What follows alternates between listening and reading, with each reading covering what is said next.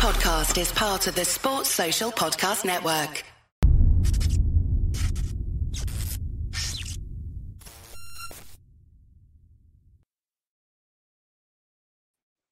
Hello, everybody, and welcome back to the Let's Talk Leicester City podcast. So, we've got obviously yesterday's game to talk about, which being massive fallout from that. I think there's been a bit of an overreaction, if I'm completely honest, but we'll get onto that in just a second. Some transfer news and a little bit surrounding the FA Cup as well to get into today. But before we do any of that, James, how are you doing, mate? Yeah, not too bad. And who doesn't love a meltdown? It's what makes me laugh about yesterday's. I don't think we were actually that bad. I just think that Middlesbrough took their chances. We didn't. And I've said it a fair few times this season where we haven't played particularly well, but we've got away with it. Yesterday, we just didn't get away with it. No, and it's that age-old thing, and if you don't take your chances, you don't win games. I think we had a few good chances before they scored. You score them 2 chances, you 2-0 up, and the game's a completely different way of playing then, isn't it, after that? But yeah, we didn't take our chances and we lost. I didn't think we were drastically bad. We just weren't good. No. The way that I would look at it is I just don't think we had that clinical edge. But we're going to get into the breakdown of the game in just a second. But before we do that, guys, make sure to follow Let's Talk Leicester City on Twitter. The link will be in the description down below because we're doing our 3-word reviews and all of that kind of thing. So make sure to get involved, give it a follow, get involved in all of the polls and all of the stuff over there. Also, all of the podcast platforms that this is now getting uploaded to will also be in the description down below. So make sure to give us a follow over there. So in terms of a YouTube video, this will be out at 6 o'clock on Monday every week. And then podcast times for different platforms is at 8 o'clock, James, Tuesday morning. Yeah, so it'll be on every podcast platform by 8 a.m. Tuesday. So make sure to go and give all of those a follow. But let's get into the meat of yesterday's game. So 2-1 loss. We created enough chances to have won that game. The Daka chance early on, Vestergaard having a header, Vardy having a clear-cut chance, Vestergaard as well later on in the game. I just think Michael Carrick set Middlesbrough up well defensively, and they took their 2 chances that they got. Yeah, I think Michael Carrick had done his homework defensively, and I thought they played quite well. I think, again, as we said, we just weren't clinical enough. The various 4 or 5 chances you just mentioned, we score them, we're home dry, everyone's happy again, we're still top, and we are top anyway, and we start pulling away from the pack again. I think it was just an off day at the office. You take them chances and we'd have won easily. It's just one of them things at the end of the day. I don't think it warrants the meltdown that I saw yesterday afterwards. No, it's with the meltdown and reaction that you've seen, you would have thought we're rock bottom of the league in a similar situation of last year. Not the fact we've lost our first game in 5 or 6 and are comfortably clear at the top of the championship. Yeah, exactly that. I don't think it warranted it when they were drastically bad and got absolutely ran off the park. It was 2-1. It was a fair result, I thought, because of the way we played and the way they played. If we'd have took them chances, we win easily because we go on and push on from that. And I just think it was just one of the bad days that we have. And I mean, I don't think I can single out one player that was bad. There was 4 or 5 of them that just looked off the pace yesterday.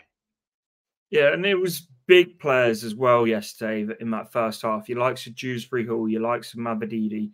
Normally, you sort of go to consistent, reliable players that will pull you through these kind of games. Yesterday, they were well and truly off it. Yeah, I mentioned Dewsbury Hall. Dewsbury Hall's been on it most weeks and had an off game yesterday. And I think because he pulls all the strings in the middle of the park, once he has an off game, people around him start to have off games. Yeah, and I thought it was talking about players having off games. I thought it was a really ballsy decision from Enzo, which again probably shouldn't surprise us, but to take off Mavididi at half time. Yeah, I don't think he was doing what he was supposed to do. And he just mentioned he was having a bad game, so it probably makes sense to drag him. But I think it's good of Enzo when he sees people not performing how he wants them to perform, he takes them off, he doesn't wait. As we've seen in various other managers, wait until 64 minutes and then bring them off. He wants to change the game as quick as he can, which he tried to yesterday. Yeah, something that was mentioned in my roundup show, and I agree with it quite a lot actually, is the fact that Mavididi, in a sense, reminds me of Zaha for Palace, or what Mahrez used to be for us, where like if you give him space, he's going to absolutely tear you a new one. But yesterday, it felt like that every time he had the ball, he instantly had a man on him, and that very quickly became 2 or 3 men. And it's like when that happens, normally a player like Dewsbury Hall will step up and create something. And likewise, if Dewsbury Hall's been marked out of the game, Mavididi steps up. Yesterday, they both just had off games. Yeah, totally. And everyone does the homework nowadays. They're going to put 2 or 3 people on him because they know that he's a winger and he's pacey. So they will do that. And it just means that someone in midfield has to start dragging the players out of position, which we're usually really, really good at. But yesterday, I think we were just off yesterday, if I'm being honest. Yeah. And the thing is, like, we created plenty of chances. It was just that killer instinct in front of goal. Like Daka with the header in the first half, that has to be a goal. I think Vestergaard had a header as well from a corner. And it's like we created the chances, and I thought our build up into the final third was good. It was just that clinical edge. Yeah, I think you're right. I think there was 5 chances that I saw yesterday that should have been goals. And on a different day, we'd have scored them, as we have done when we've been away. We score quite a lot when we're away from home, at home, with the crowd behind us. I just thought yesterday, you score them chances and you push on to win that game. So I think it was just difficult. And if you don't take chances, you're never likely to win games. Yeah, the one thing I was very critical of yesterday is the second goal we conceded was very, very basic. Losing the ball from our own throw-in and then think about 8 seconds later it being in your own net. Like schoolboy defending. Yeah, and it's not the first time we've seen that. We've seen it many times this season with defending like that. Sometimes usually starts off at the back and we lose the ball early on and they score. At this time it's a throw-in, we lose the ball, they score. We need to stop mistakes like that. If we go up and we do that in the Premier League, we're going to get absolutely rinsed week in, week out.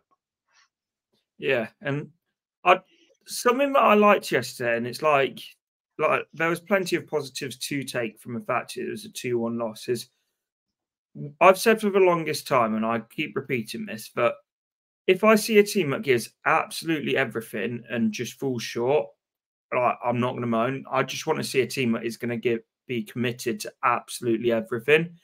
And it felt like, despite the fact we went 2-0 down, the heads didn't drop and they kept going right until the end, where we could, I don't want to say could have got back into the game, but it wouldn't have surprised me at the end if we had equalised. Yeah, I think you're right with that. I think, like you said, I don't think it was a terrible performance. And yeah, I thought after Vardy scored, I thought we'd push on and get a second and equalise, and I could see it coming. Unfortunately, it didn't come. But I just think they did their homework as well. They kind of surrounded our key players and made it difficult for them to do anything with it. And the other players struggled with the game as well because our key players were tied up with other things. So I just think it's really, really difficult. And we need to find better ways to do things. I think subs-wise, I thought they were okay. And it is obviously he tried to change things at half time, and then you got 45 minutes to get back into the game, which obviously we struggled with. So it's one of the things where I think you just mark it off as a bad result and just go on to the next one.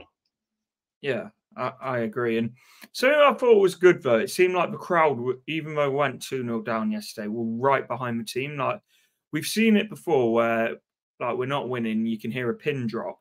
I thought yesterday it sounded so much better, particularly where I am in SK3.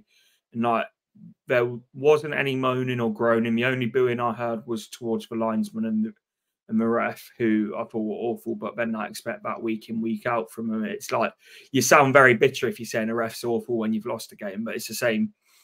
the standard's been horrendous for all season, but it felt like there was a lot more sort of unity and backing yesterday. Yeah, I think like you just mentioned, when the players don't give up, it gets the fans going as well, because they're like, well, they're giving it shit, so let's go for this. And I think having your fans on side is always been marked as that 12th man. So I think it was good to see the crowd getting back to where they should be, rather than, like you say, you can hear a pin drop. Sometimes we've seen corners where you can hear what the players are actually saying, which is criminal for a football ground. But I think we are getting better. We just need to build on it as fans. Yeah. A little word on fans and Union FS before the game. I thought the tifo they did was brilliant as well. I think they're one of, if not the best fan groups in terms of tifos. I thought it looked fantastic.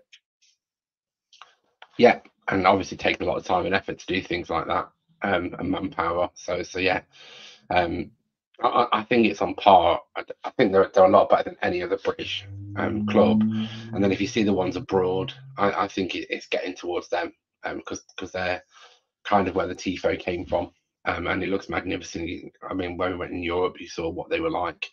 So I think it's great that we can do things like that. And I love the fact as well, because I'm like that it's all done by hand. Like you see a lot of the other clubs, without taking too many shots at any other clubs, that are all done by like printers and stuff like that. I love the fact that Uni FS is fan funded and it's all done by hand. Yeah, it's quite easy for the clubs to put money into things, and the clubs do it, and it looks perfect because it's all been printed. But when it's done by hand and the fans are doing it, it's kind of our thing rather than the club's thing. I know it's done at the club, but it's the fans thing rather than a club thing. Yeah, 100%. And it's interesting because I mentioned it last week, but for the Swansea game, I sat in the back of SK1, so just behind the Union FS corner. The atmosphere there compared to where I am at the back of SK3 is night and day difference. Like I think what they're doing is fantastic, and I'm hoping they're given even more license next year to carry on with what they're doing. Yeah, as you spoke before, it's great what they're doing SK1, but it's how do you spread that around the ground? Maybe you can make it bigger, or there's various initiatives you could do to spread it around the ground. I think when you're in that SK1, it sounds really good and it's a great atmosphere. You just need to make sure it happens in all sides of the ground, and it's how do you do that? Yeah, 100% agree. Something that I think came up yesterday that isn't what you typically expect from Enzo Maresca. We saw a little bit of a plan B from Enzo Maresca yesterday. Yannick Vestergaard up front for the last 5 to 10 minutes, lumping balls into the box. I like to see that from him. Like, it's not just one way, and no matter what, it's the same. It was a bit adaptable yesterday. Yeah, it was clear that the stuff that they were doing wasn't working against Middlesbrough. And when you get teams like that, you need a plan B. I remember in the old days with Martin O'Neill, he used to put Steve Walsh up front, who used to score hatfuls of goals up there. So yeah, if you've got someone big at the back, stick them up front and see if they can score goals. And it's a different way of scoring to what we used to, and sometimes oppositions are not ready for it. I think like you could tell that it wasn't what we're used to, but it was like the way that Albrighton was brought on with clearly just one intention: get the ball into the box. And it's like I thought the fact that like it's probably not the way he wanted to play, but it was like kitchen sink time, just throw everything at them. And like how many times last year did we see like in the 90th minute where we were losing a game and we're still playing out from the back? And like I'm all for our playing out from the back style of play. I think it's like the way forward, and I think it's the right way to be playing, and I think it's sort of the way football's going. But in the 90 plus minutes where you'd still be seeing it go from Danny Ward to Amati to Faze, and it's like there's a time and a place just to get the ball forward, and like without sounding like one of the moaners and groaners going forward. But yesterday, in that sort of towards the end of the game, I did like the fact that it was just putting balls into the box and trying to ask questions. Yeah, totally. And Albrighton's, I know he doesn't play much, but he's still probably the best crosser of the ball we've got at the club. And when he crosses the ball is pinpoint. So to have someone tall up there that can head a ball like Vestergaard makes sense. just keep whipping balls into him, and if you can get one in, he can get one in. So I think it's a great tactic to have with 10 minutes to go. Yeah, ironically, the chance that did fall to Vestergaard was one that was on the floor, and probably anyone else, you think the back of the net is the ball's in the back of the net there. Saying that, Vardy missed an absolute sitter a couple of moments before, didn't he? Yeah, totally. As we said earlier, I just don't think we were clinical yesterday. On a different day, he might have scored. Yeah. Let's quickly talk about Vestergaard whilst we're on the topic and the transfer news that has come out regarding him. So this is from Tom Colomus saying Leicester poised to open contract talks with Yannick Vestergaard after an outstanding season with the Championship leaders. Remarkable turnaround for the Dane, who had been frozen out by Rodgers. The deal is up in June. For me, I think he deserves a new contract. I would be wary of giving him too long a contract and sort of too big a role within his contract. But as a squad option next year, I'm all for it. Yeah, I think you're right. I think for me, he's a great Championship defender. I don't really think he did much in the Premier League, not just under us, under Southampton. So I think for me, he'd be a great squad option. I'm not sure. I think we need to shore our defence up over the summer. I'm not sure if that's him or not, if I'm being honest. But I think a 1-year deal would probably suit him, and would probably suit us as well. But I think don't do something stupid and give him a 4-year deal. 4-year deal on an increased pay now. It's got to be something like a 1-year deal, or maybe even a 1 year with an option to extend. But I also think that he will have to take a wage cut because he's on 75k, isn't it, at the moment? Something like that. Yeah, I think so. That'll have to be reduced. Yeah, totally. And it'll be. Sorry, he's obviously on a par with Premier League wages, but I don't believe he's that Premier League defender that we need. And I think the one we've got, Nelson, will be, if we go up, he'll be that main centre back with maybe Faze at the back. I don't know, but I think Nelson's going to be one for next year. Yeah, I think we're just going to see more and more of Ben Nelson towards the end of this season and hopefully a lot more next year. But regarding Vestergaard, it's like, I don't want him to be a starter next season, but I think after the summer we've just had where we saw over £100 million worth of players walk away for nothing, we can't afford to do that again. No, and you've seen, I think there's 7 out of contract in June, and most of them will walk. You'll see it again this summer. We just need to make sure the ones we're bringing in are the right players, and the ones that we're letting go for money is the right deals. Yeah, it's going to be interesting to see because Ndidi, I think, I'm unsure on Ndidi. I really am, because when he plays, he's brilliant and he's been fantastic this season, but he hasn't played a huge amount. And also, I don't think he can do the role that he's doing now in the Premier League. No. I think that's where I'm coming from. What would he do in the Premier League? He wouldn't do that role because I don't believe he's got the legs anymore to do that role in that Premier League. And like you say, he does get a lot of injuries. So I think that'll be a tough decision whether you extend him or just let him leave.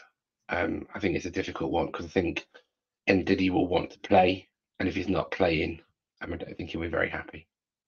He's also one that comes with a bit of a name value as well, so I don't think he'll be short of options. Yeah, I think you're right.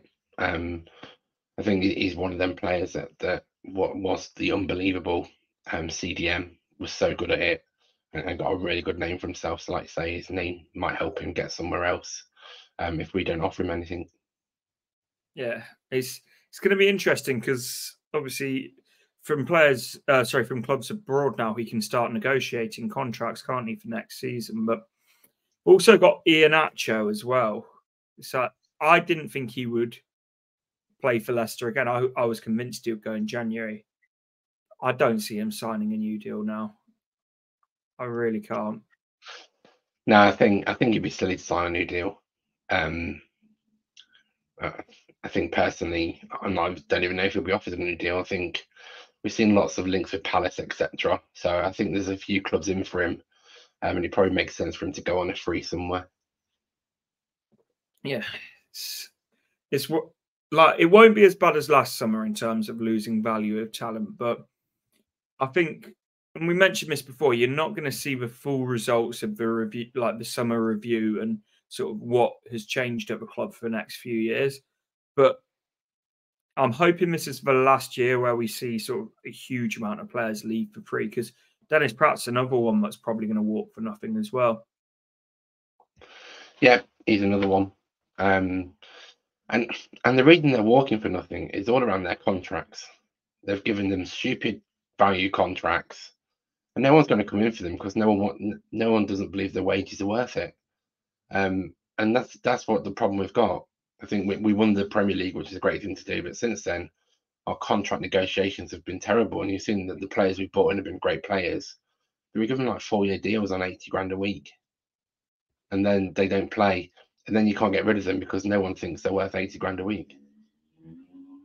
Yeah, it's like you shoot yourself in the foot, don't you? Because it's not only are you overpaying for players, then you can't shift them. But I feel like we're going to go in circles with this because we've talked about it a lot. But something that we didn't do and probably should have done after finishing talking about the Middlesbrough game, our 3-word review. Had quite a lot of fun doing this last week. Again, as I said, get involved with this on Twitter or X as it's now called. I still can't get my head around calling it X. It's still Twitter, isn't it? But so we put out asking for your 3-word reviews, and I'm going to put as many of these on screen as possible. So 3-word review, Cyrus saying being found out. I wouldn't quite agree with saying being found out. I just think not quite at it today. But again, it's brilliant to get in different opinions. Noah saying chances not taken. Again, I agree with that. As I said earlier, plenty of opportunities, just didn't put enough in the back of the net. James put in do better.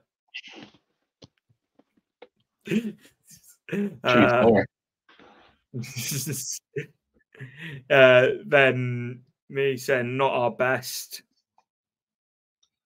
and City Fox saying Foxes never quit. And again, get involved with this in the comments if you're watching this back now, or if you're listening back, get involved, because I want to try and do more and more of these. But I think that just the general summary of it is pretty accurate, really. I don't agree with that we've been found out on, but in terms of just, again, not at our best, I think, and not clinical. But again, we move on, and we move on to Leeds on Friday night, just the small matter of first versus second at Ellen Road. Biggest game of the season, especially losing to Middlesbrough. We need to go on and kick on. If we lose that game, 2 losses in a row, Leeds close the gap. That would be my worry.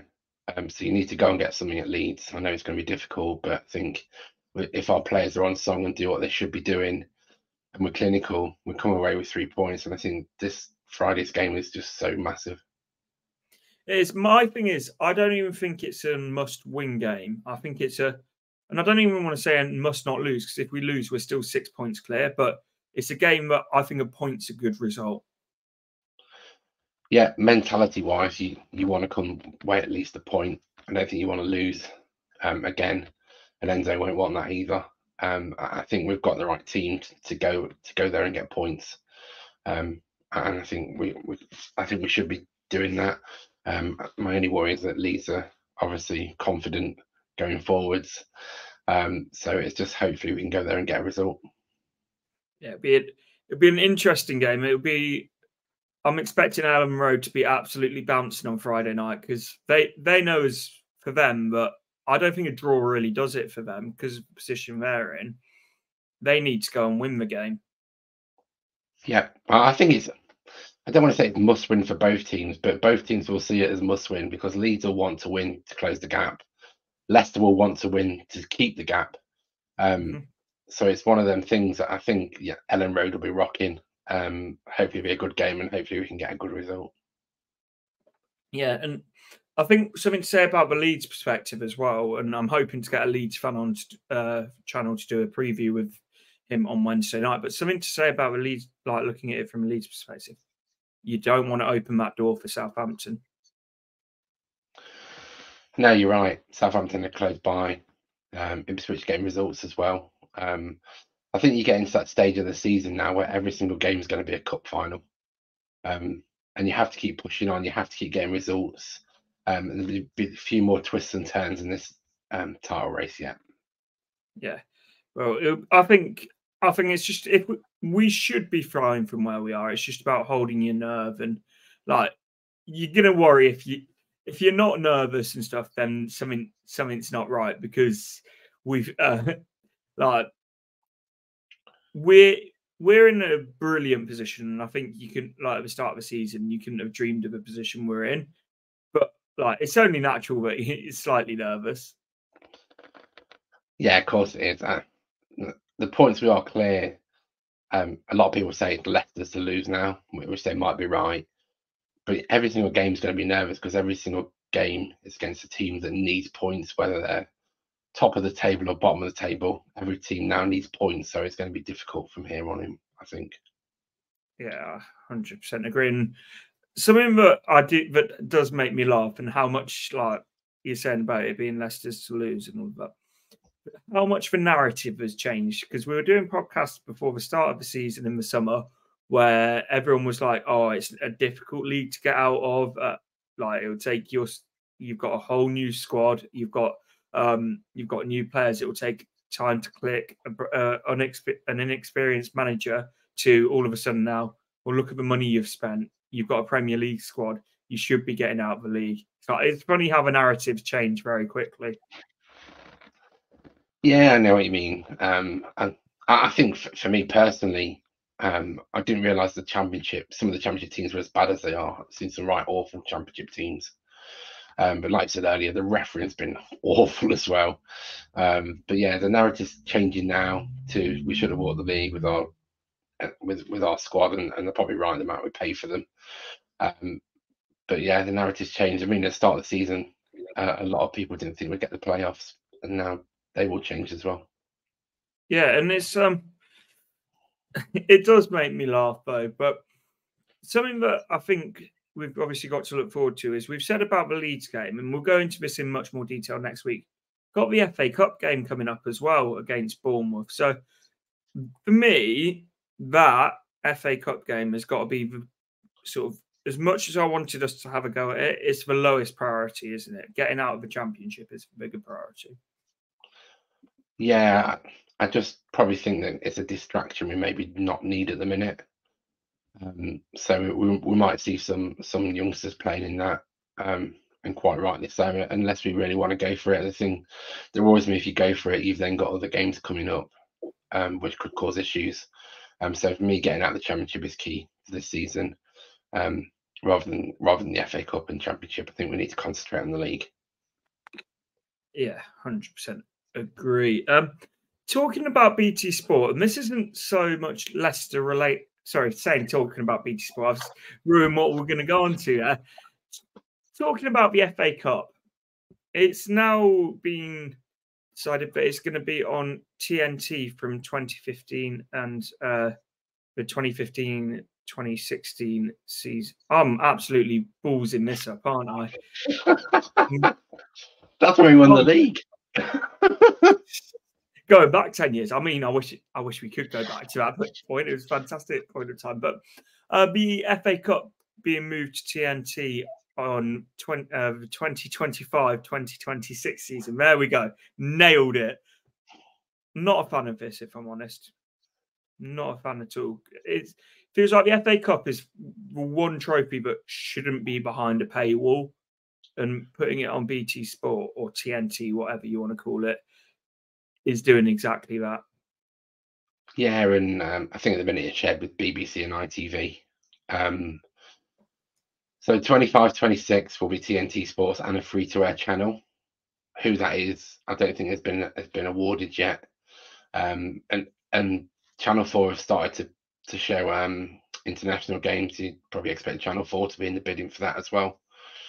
So I think I'm with you. I think you just leave it on BBC and ITV. There's not much money in the FA Cup. Even the winners don't get as much as they used to.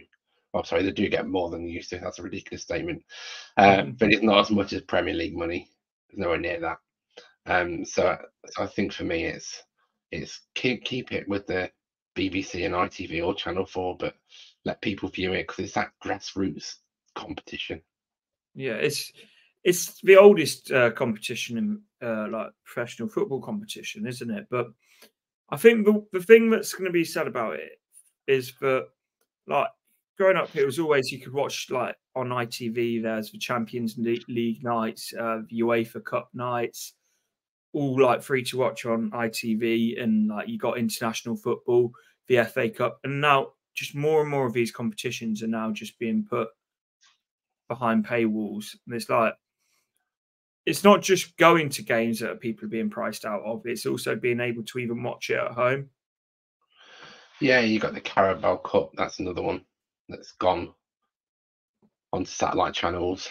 Like I say, the Champions League is TNT Sports now. Europa, I think that's TNT Sports as well, because Sky doesn't show that. But yeah, it's difficult to watch football as you used to on a Saturday. I used to watch Grandstand and things like that on a Saturday. That's all changed now since Sky did their own sports show on a Saturday. And things are just changing. It's all about money. But yeah, I think a lot of the things should be on free-to-air stuff so people can actually watch games. Yeah, the thing is, I understand why the Premier League and Champions League, I understand why those are on paywall channels like your Skies and your TNTs. I don't agree with it, but I understand it. With the FA Cup is the one that I really struggle with, because it's like that is about the whole football pyramid, not just your sort of elite clubs, which is what the Premier League and the Champions League. That's all about the elite clubs. I understand why that's all behind a paywall. I really struggle with it with the FA Cup when it's about the football pyramid from the top to the bottom. Yeah, Premier League and Champions League and the Europa is money generation. Let's be honest, generates a hell of a lot of money, which is why it goes to these bigger media companies, and they charge for it because they pay a lot for it. So that makes sense. FA Cup. Probably first sight you look at the FA Cup and they're going to TNT, but I'd like to see what that actually means. Because if that means that TNT are going to put in more money for different rounds of the FA Cup, then that might be a bit bad. But if it's just around showing the games, then no. It depends what they're going to put into the FA Cup. Are they going to make more competition money? What's going to happen to the FA Vars? Are they going to put more money into the FA Vars? So I think it's one of the things I'd like to know what happens. If they're not going to do anything, then just leave it on the free-to-air channels. The one thing that I think, if they are going to add more money to it and make it sort of a bigger prize pot for the winners and the further you get, I think the one positive you'll see from that is teams will start to take it more seriously, and you won't see teams putting out reserve teams. Yeah, I think you're right.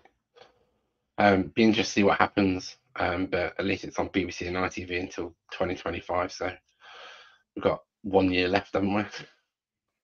So when we win it next year, it will be the last year on BBC, is what you're saying.